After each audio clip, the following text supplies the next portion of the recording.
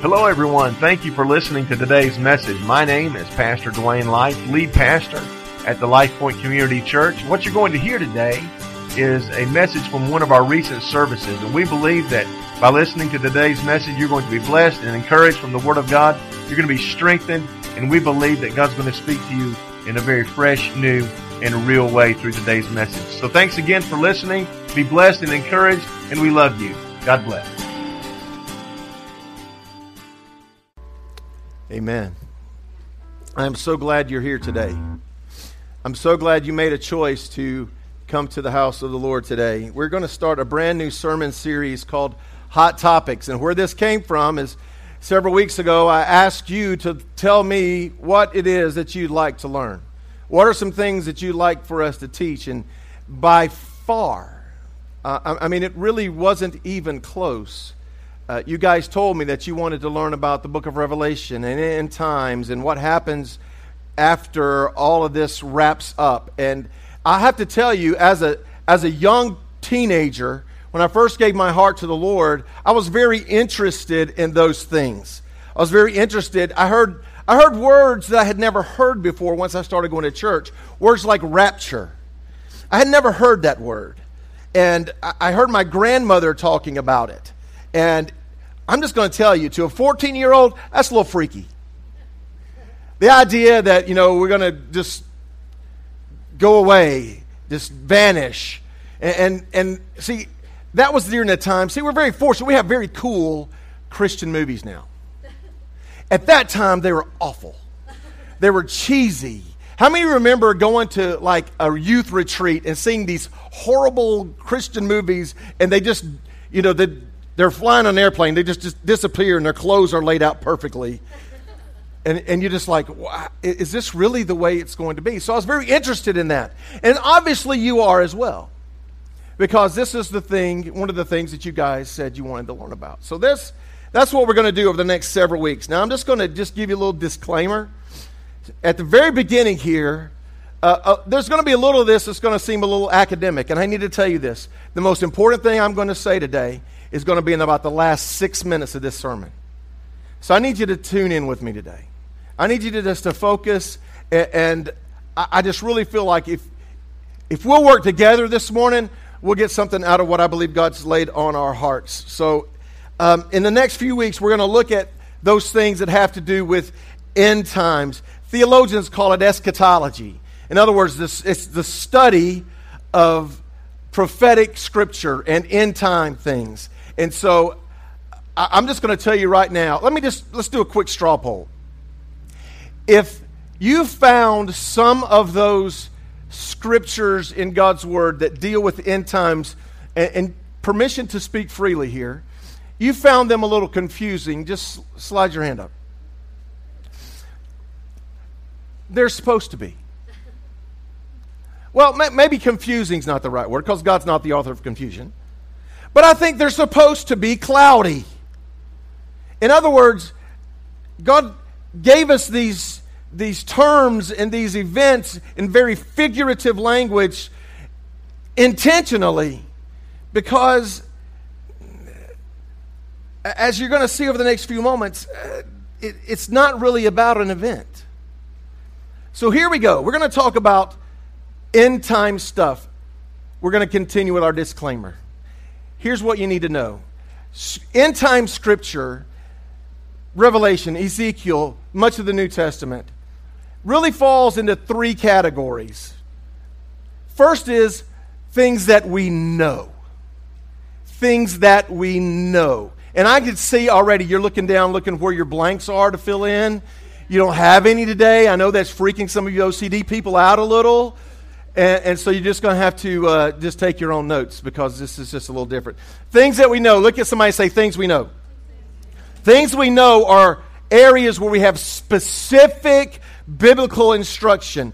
For example, we know Jesus is coming back to this earth. How do we know that? Because he said so.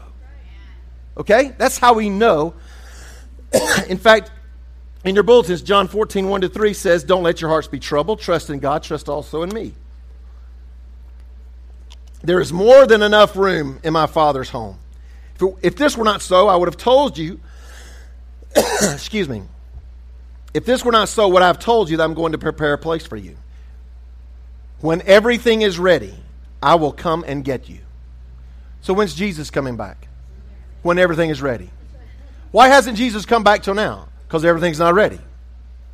So you can, somebody says, how do you know when Jesus, I know exactly when Jesus is coming back. When everything's ready. When everything is ready, I'll come back and get you so that you will always be where I am. So we know that Jesus is coming back. So the first category of things is things that we know. Okay? The second category are things that we believe. And this is very close to things that we know. But things that we believe, we may not have specific instruction. But when we look at the New Testament as a whole, or the Bible as a whole, there are things that we can deduce from, for example, the word rapture doesn't appear in your Bible. It's not there. Don't look for it in your dictionary. It's not there. We can believe that there will be a catching away of the church because all throughout the New Testament, there are hints about a time coming where the church will leave the earth.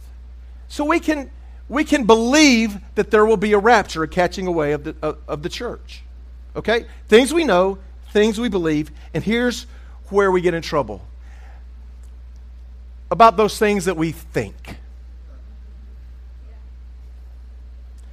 There are those things that we speculate from Scripture. For example, we think that the rapture takes place before a tribulation period begins. We're going to talk about that in just a minute. We think that. The denomination that we're attached to teaches that. It's part of their declaration of faith. But truthfully, it's cloudy. It's things that we think. And here's where we get in trouble. Where we get in trouble is when we try to move things that we think into from that category to the things that we know category. Shall I give you an example? You knew I would, wouldn't you? Look at this first little deal here. This is a book cover from 1987. 88 Reasons Why the Rapture Will Be in 1988. It sold a lot of copies in 87. Not so many in 89. True. See, somebody took something that they thought and tried to sell it as something that we know. Hey, I think the rapture's coming in 1988. But we don't know. Okay? Look at this next one. The End of the World, October 21st, 2011. How did we miss that? And here's the interesting thing. People think that just because you attach a scripture to it makes it legitimate. He wrote Ecclesiastes, is that 4 and 5? A wise man's heart discerneth both time and judgment. It has nothing to do with this. In fact, I looked at this website, ebiblefellowship.com. There were no apologies. There were no, hey, we really missed this billboard. We were way off. All right, look at the next one. Save the date. The Return of Christ, May 21st, 2011. We missed that one too, didn't we? I looked at that, wecanknow.com. We can know. But guess what? No, you didn't. You didn't know. Look at the next one. Judgment Day, May 21st. Now, these guys were a little smarter. They didn't attach a year to it, so they got a 1 in 365 of getting it right anyway. So, and I looked at this website. The Bible guarantees it. So when we take things from the we think category to the we know category, we're getting in trouble. So here's what I'm going to help you with something. So if you're watching a TV, you're listening to sermons on the internet, and somebody tries to tell you something more definitively than Scripture says it, run away. Turn it off. If somebody's trying to tell you something that God revealed to them that's not in this book, be careful. Be careful. That's how people sell books. 88 reasons. 18 reasons why, Jesus is going to do something cool in 2018 and sell a bunch of books. Be careful. So you with me? There's what we know, what we believe very closely, and then there's some things that we think. Got to be real careful going from we think to we know. So I'm going to give you a little timeline. Now, before they throw that up on the screen, some of this is stuff that we know. Some of it's something we believe.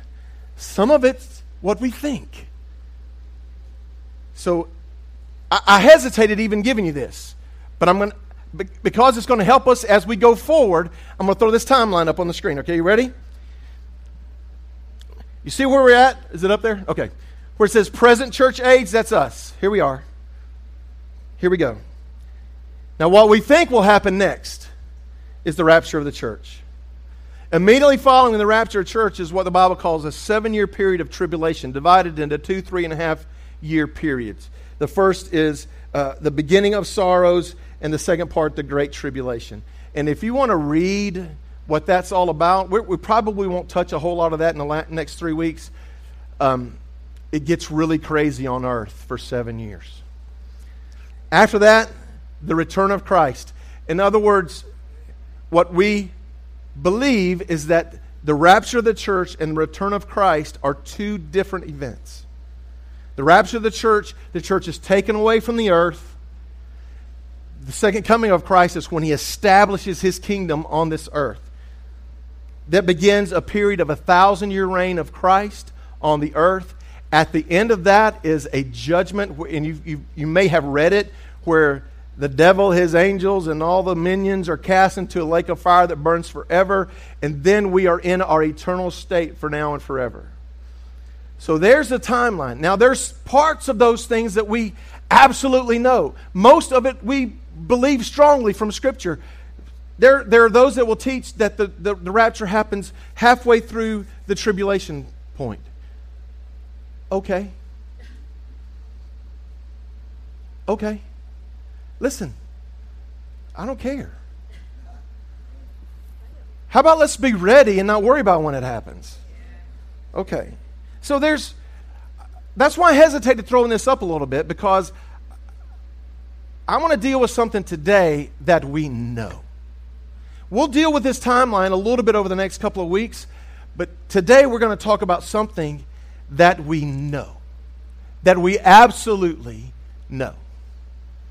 We're going to talk about what this world looks like before Christ returns. We're going to talk about what this world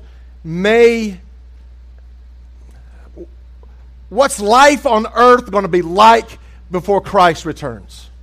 What's our culture going to look like? What's our society going to look like? And we have a very clear picture in the book of 2 Timothy. Now, here's what we need you to understand too. I told you this is going to be a little academic, but how many of you know that when the authors of Scripture were writing them, they weren't thinking, hey, 2,000 years from now, there's going to be church talking about this letter. They didn't know that. It was a letter from Paul, who was in prison about to die. He's at the last part of his life. To Timothy, a church leader. So these words are to the church. And he gives us a glimpse of what things will be like in the last days. Now, here's what you have to understand. When Paul thought the last days were going to be? Any minute now. He had no idea that it was going to be 2,000. How could he have known? And how many of you would agree with me that you've been hearing, well, Jesus could come back anytime all of your life? You know why he hasn't? Because everything's not ready. So as we look at this passage, that's what I want you to do. I want you to understand that, first of all, it was to the church, and it was written in such a way that it wasn't designed to be, in Paul's mind anyway, to read 2,000 years later. So it's a beautiful thing when Scripture means something to the people to whom it was written. and has a completely deeper level prophetically 2,000 years later. So, and I said that to tell you this. It's amazing as we read this, you would think he wrote it yesterday. He said, I'm going to read it and then we're going to spend a little time talking about it, okay? But mark this. This is 2 Timothy 3, 1-5. But mark this. There will be terrible times in the last days. People will be lovers of themselves, lovers of money, boastful, proud, abusive, disobedient to their parents, ungrateful, unholy, without love, unforgiving, slanderous, without self-control, brutal, not lovers of the good, treacherous, rash, conceited, lovers of pleasure rather than lovers of God, having a form of godliness but denying its power. My Bible calls that section a description of a godless generation. And I disagree with that. This generation has a God. And He's all-powerful. And me denying Him can't remove Him. He is all-powerful. And here's what I want to do for just a moment, is we're going to look at this passage of Scripture. He said, but mark this. In other words, pay special attention. I'm about to tell you something that you need to take your little expo highlighter and pay attention to this. Mark this. Pay attention. Listen up. Focus. Mark this. In the last days, there will be terrible times. King James says perilous times. And that's a little subjective, because to some people, a horrible day, a bad day is, when, you're out of K-cups. And granted, that's bad. But that's not the kind of peril, that's not the kind of terrible day he's talking about. He's talking about a day, and as we look at that word perilous very carefully, it seems to lead toward a time when it will be very difficult to be the church. Remember, he's talking to the church. There'll be a perilous time when it's difficult for you to do what you're doing. There'll be a time when it's difficult, it's perilous, it'll be a terrible time for the church to try to be the church. And then he said people will be lovers of themselves. Take a look at these two pictures. This is a New York magazine from 1978. And they called the 80s the me decade, where we became a very narcissistic, a very me-centered society. And apparently, the me decade gave birth to the me generation. Now, I will tell you that we live in a selfie-centered society, don't we? Can I tell you a funny story? If you've done this, then, I'm not beating you up, but I just thought it was funny. Now, how many of you know that if you go to the beach, you don't really care about, I didn't shave all week. I wore my Daytona Dwayne hat all week. I didn't care. We're sitting there under my tent drinking, my little Diet Mountain Dew, and that's what was in that cup, in case anybody was wondering. And Donna said, and now I'm going to tell my wife. My wife is a people watcher. Any other people watchers in the room? My wife is a people watcher. And she's like, oh my gosh. And I said, what? She said, the lady's over there with a mirror and her whole makeup kit. And so we started watching her. And she's literally just dolling herself up on the beach. And then her and her husband go and stand in front of the waves and take a big selfie picture. And I thought, you're defeating the purpose. That's not what this is for. But do we live in a very narcissistic, me, selfie-centered society? Yeah. People will be lovers of themselves. He said, lovers of money, boastful, proud, abusive. Man, I saw something a few years ago that, you know, there's those things that happen in your life that you just can't unsee. I was driving a school bus, and I hadn't been doing it very long, and it was early in the year, and I was actually talking to Sean about this past week, and I stopped my bus and I opened the door, and there's this cutest little kid, 6 years old. His name was I don't remember his name. Doesn't matter. Anyway, cutest little kid, first grader. First day or so, no problems. Well, day 3, he didn't want to get on the bus, which happens. Happens all the time. And so mom is getting frustrated. Next thing I know, mom's beating the daylights out of this kid at the bus stop.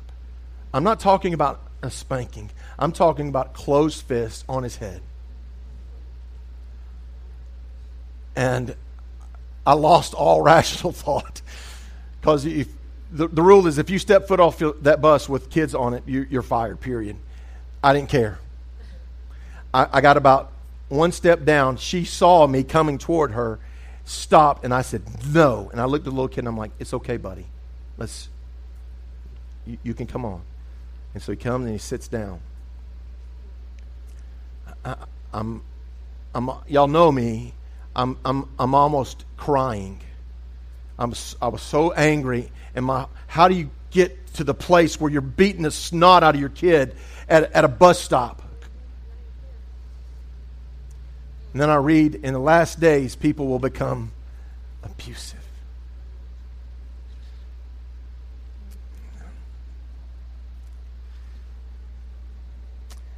Abusive, disobedient to their parents. I wanted to show you a video of some cute little examples of children being disobedient to their parents. But you know what the sad thing is? I couldn't show them in a church.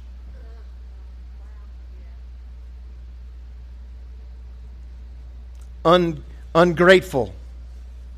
Not only has our society become thankless and ungrateful, we feel like the world owes us something.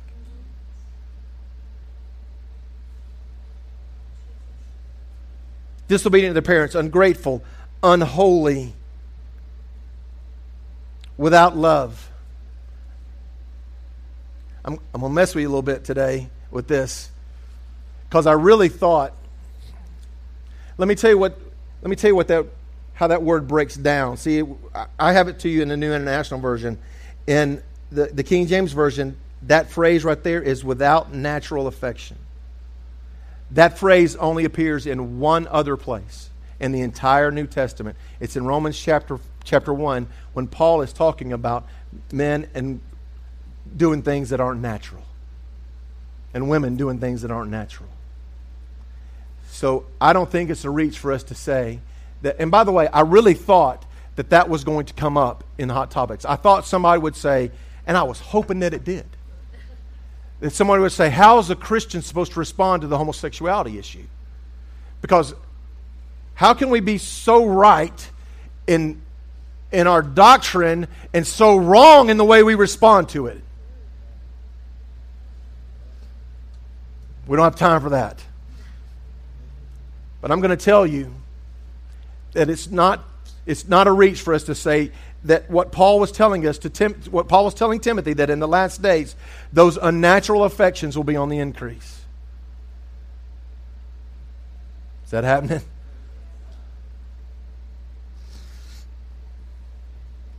Unholy, without natural affection, without love, unforgiving, slanderous, without self-control. King James uses the word incontinent. In other words,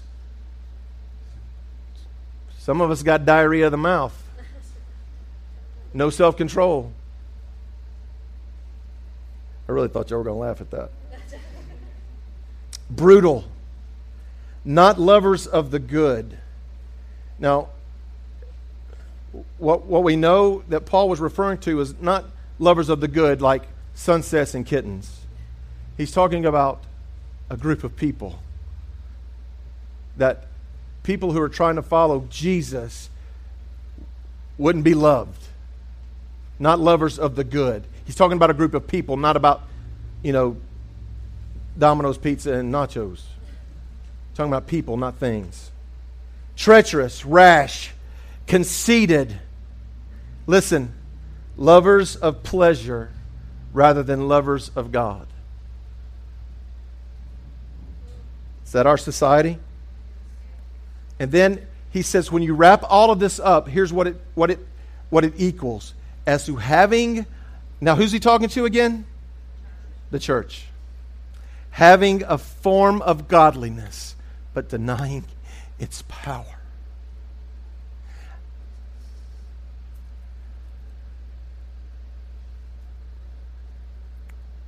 Here we are. So, I don't like to tell people how to think. Because I don't like people to tell me how to think. It makes me mad when people try to tell me how to think. I consider myself a relatively intelligent human being, as are you. I don't like it when politicians tell me how to think. I don't like it when preachers tell me how to think. So I'm not going to tell you how to think. All I've done is laid out this passage of Scripture, so you tell me, could we be living in the last days? If Paul said, this is the way society is going to look in the last days, could it be? Could we be? Now you have to decide for yourself. I say yes. And there's this other, in 1 John, there's this other little passage of Scripture that is challenging to me. Now, if you've studied, any kinds of, or you've listened to sermons, or you read the Left Behind books. Who read the Left Behind books? They're cool. They're great. They're fiction, but they're cool. John chapter 2, verse 8 says, you've heard that Antichrist is coming, so now many Antichrists have come. And people have tried to take that passage and think that there's going to be tons of these, try to make a distinction between the person who will be revealed as the Antichrist. But here's what I really believe that passage is telling us, is that there's going to come a person who will be known as the Antichrist. I mean, they won't introduce him like that. But there'll be, in fact, I'm going to read the way John Piper said it. I thought this was brilliant. There's a future Antichrist yet to come, but the spirit of Antichrist is already in the world. Now, some of you are younger than I am. Some of you are slightly older. Has there ever been a time when there was as much vitriol and anger toward the name of Jesus? Never. Not in my lifetime. Has there ever been a time when people who love God I don't want to, let me say it like this.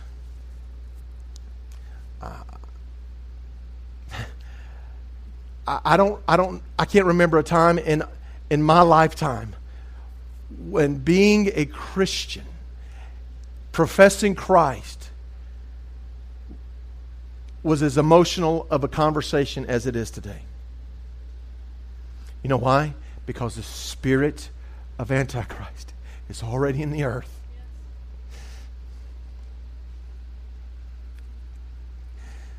And I told you the most important thing I was going to tell you is now. I want you to listen very carefully. The reason some of these scriptures, almost the entire book of Revelation, is cloudy. Some of the scriptures in Ezekiel that point toward end time events, it's cloudy, it's figurative. And here's why I believe. Because if it's too clear, then people start focusing on an event. and stupid things like what you saw on those billboards show up. But the prophecies of Scripture were never intended to point to an event. They were intended to point to a person. And his name is Jesus. And next week, we're going to give you an overview of the book of Revelation and see, if I were to ask you what the overarching story of the book of Revelation is, you would say, well, it's about end times, it's about heaven, it's about the coming of Christ. No, it's not. It's about Jesus on the throne room of God. Yes. And every creature alive and dead before him, bowing before him. I almost read it earlier and I stopped, but I'm going to anyway. Talk amongst yourselves. Not really.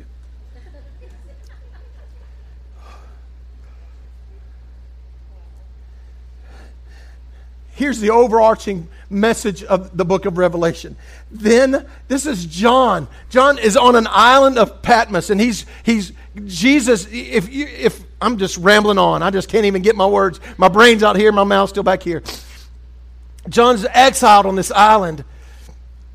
And if you got an old school Bible, it'll say the revelation of St. John the Divine. It wasn't John's revelation. It was the revelation of Jesus. Because Jesus showed up, and here's what he saw. Here's what John saw with his eyes. I saw a lamb looking as if it had been slain, standing at the center of the throne.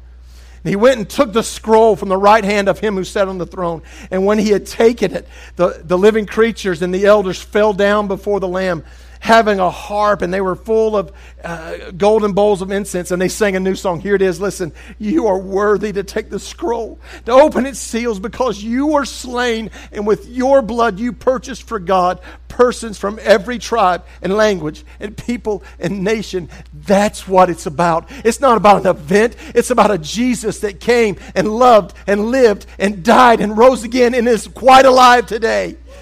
So here's what I need you to understand. As we talk about end times events, we're not talking about an event.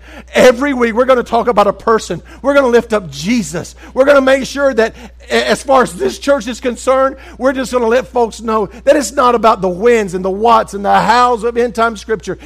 It's about the who, and his name is Jesus, and he's quite alive.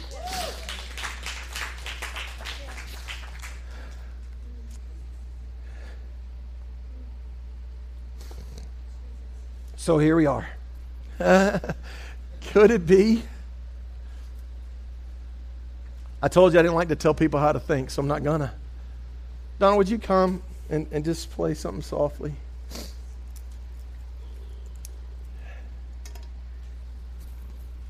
See, the interesting thing about what I've told you so far is now you have to respond. And I can't tell you how to respond. I can only tell you how I would respond.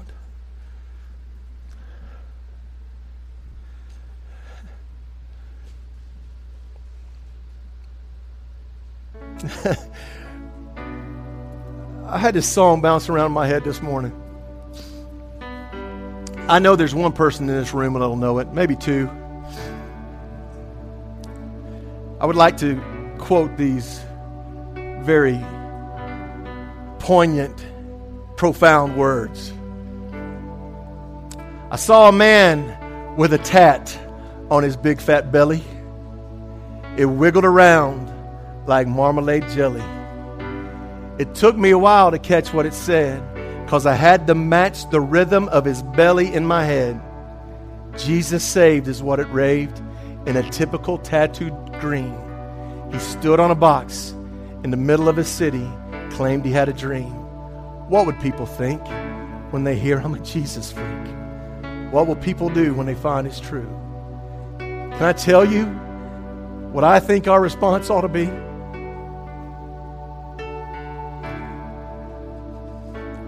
If we are really, if we really are in the last days, can we just become a bunch of Jesus freaks? Here's how I'd respond. Hey, if you're here, how would you live your life if you knew that all this was wrapping up next week, 30 days? How would you live your life if you knew you had 30 days? I'll tell you what you would do. Anything in your life that didn't look like God, you'd get it out of your life. That's what you'd do. Every habit, every attitude, every action that displeased God, you'd get it out of your life. Every relationship in your life that's broken, you'd make every attempt you had to reconcile and to fix it. If you knew that 30 days from now, every part of your life that didn't look like Jesus, you'd change. That's what you'd do. You'd think, hey, there was a time when I was close to God. If you knew that 30 days from now, guess what? You'd get back. Quick, fast, and in a hurry. So here's how I think you need to respond. You can decide for yourself. Here's how Dwayne's going to respond. Whatever's in my life that doesn't look like Jesus, I want it gone. Whatever relationships I have that are broken, I want them gone. And here's what else you do. Every person you knew, even casually, every person that you had an acquaintance with, that you didn't think was in love with Jesus, you get on the phone, you get on Facebook, you'd open your email, you'd knock on their door. That's what you would do. So what's our response? Hey, I'm not a gloom and doom preacher. You guys know me better than that. But if what we read is true, if we really are in the last days, we're not promised 30 days from now. We're not promised tomorrow. So here's what I need you to do. I need you to search your heart. Hey, I love you. I'm just going to be flat out honest with you. I'm just really not in the mood to play games this morning. You got to decide today what your response is. Choosing not to respond is a response. You got to decide. I got to decide today, right now. Are you hearing the urgency in my voice? How you're going to respond to what we've talked about today. You got to decide. So I want you to bow your head and close your eyes.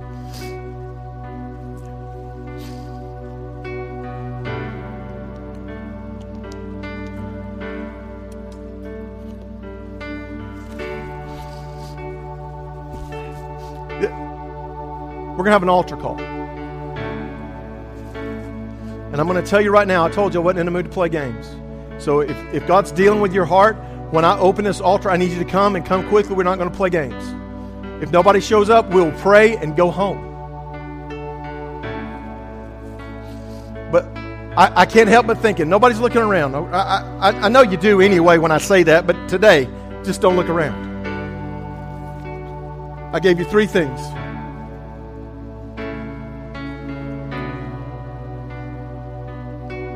Dwayne, there's things in my life that don't look like Jesus. There's things in my life that I want gone. Attitudes, actions, habits, whatever. I want them gone.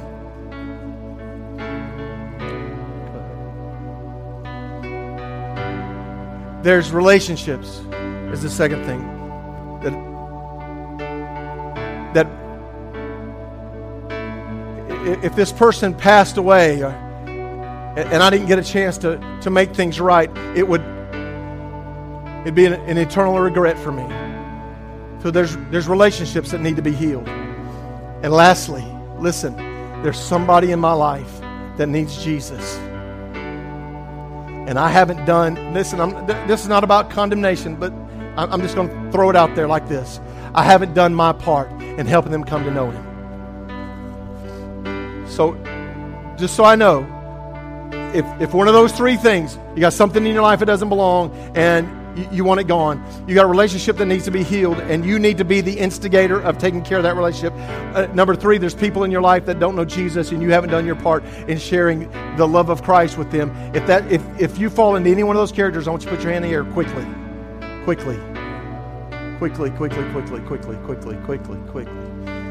Without hesitation, I need you to come and help me and pray. Come now. Come right now. You can kneel around these altars. We'll have people that will come and help you pray.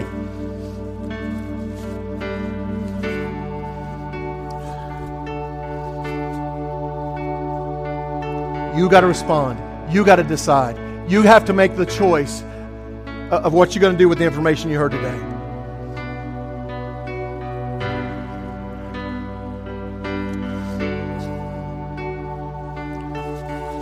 Thank you, Lord.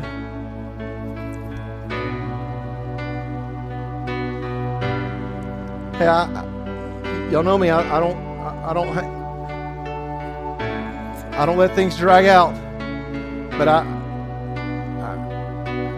without your heads, with your heads bowed, I need to just. I don't know who I'm talking to, but I'm talking to somebody, and you have to know from my perspective, that's a horrible feeling to have in your heart. That God's dealing with somebody in the room.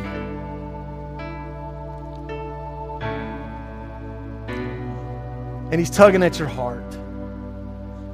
And listen, nobody's looking around. Nobody's going to judge you.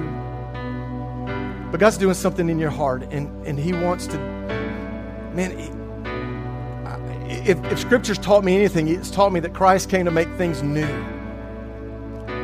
So I'm just going to just hang out here just a minute.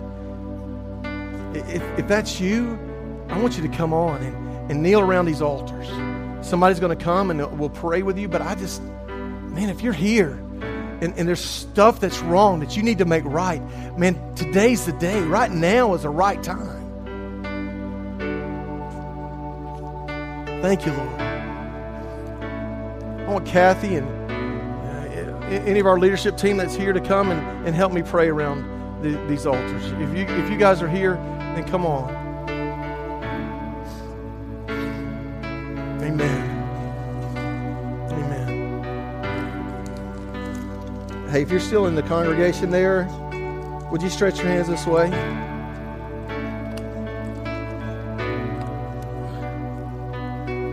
Mikey, you come on too, buddy.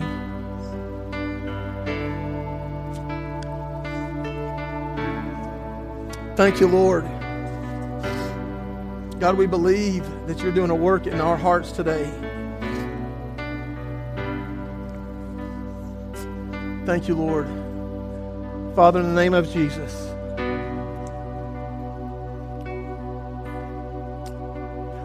we don't know when you're coming back. But we do know that you're here among us today, this morning. So God, would you flood this place with your presence? God, I pray what you would do today. You make some of us Jesus freaks. God, that people that would put you first in all of our life. People that would look to you first for every part of our life. Holy Spirit of God, I pray you do a work. Fill these that are here with your presence, with your power. Holy Spirit, just baptize these in your love and with your presence and your power. Holy Spirit, do what only you can do in our hearts and our lives. God, we surrender our life to you. God, the stuff in our life that doesn't belong, we lay it at the altar today, right now. I don't want it anymore. It doesn't look like you.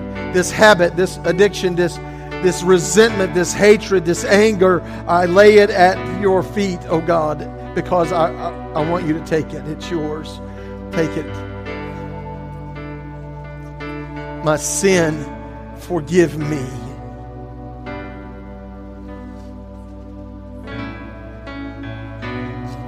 God, teach us to mend relationships. Help us to be peacekeepers and peacemakers. And God, do a work in this church. God, as we go into our schools, and we go into our places of business, in our homes, in our neighborhoods, our communities,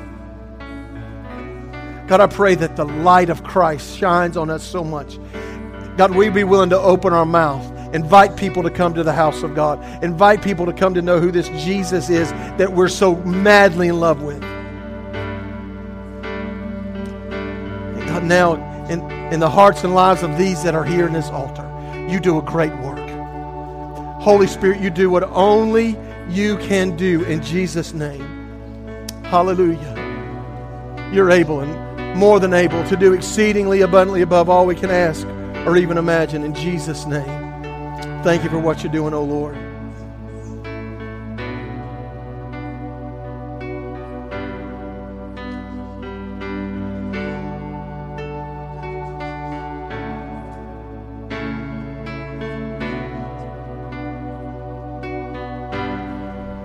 Thank you, Lord. Thank you, Lord. We look to Jesus, the author and the finisher of our faith. You are the great I am, oh God. Hallelujah. Holy, holy.